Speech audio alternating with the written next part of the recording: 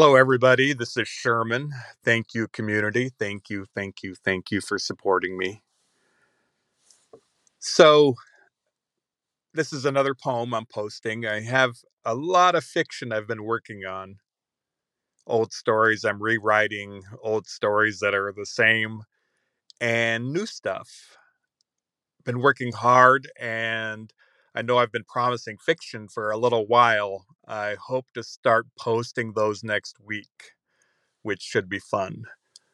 I'm learning how to record and edit using various apps, and it's all leading toward the long promised podcast as well. So that's on the way. I promise. I promise. So today I'm posting another poem.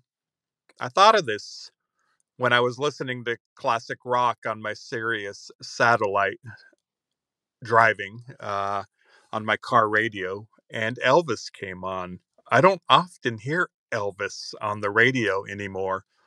I don't even know if there's a Sirius Elvis channel. Maybe there is on satellite. There's Tom Petty and Pearl Jam and Bruce Springsteen and Grateful Dead.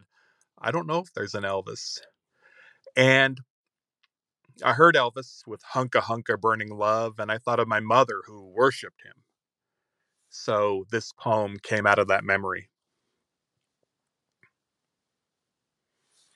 On the day that Elvis died, our mother took to the living room couch and cocooned herself with grief. We, her children, didn't react. We were accustomed to her displays of ostentatious sadness. She always emerged from her days or weeks of self exile. She'd stand, unfurl her wings, and fly into a domestic rage.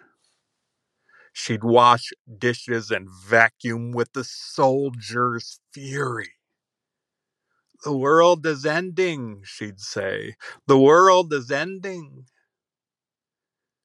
She was addicted to the apocalyptic.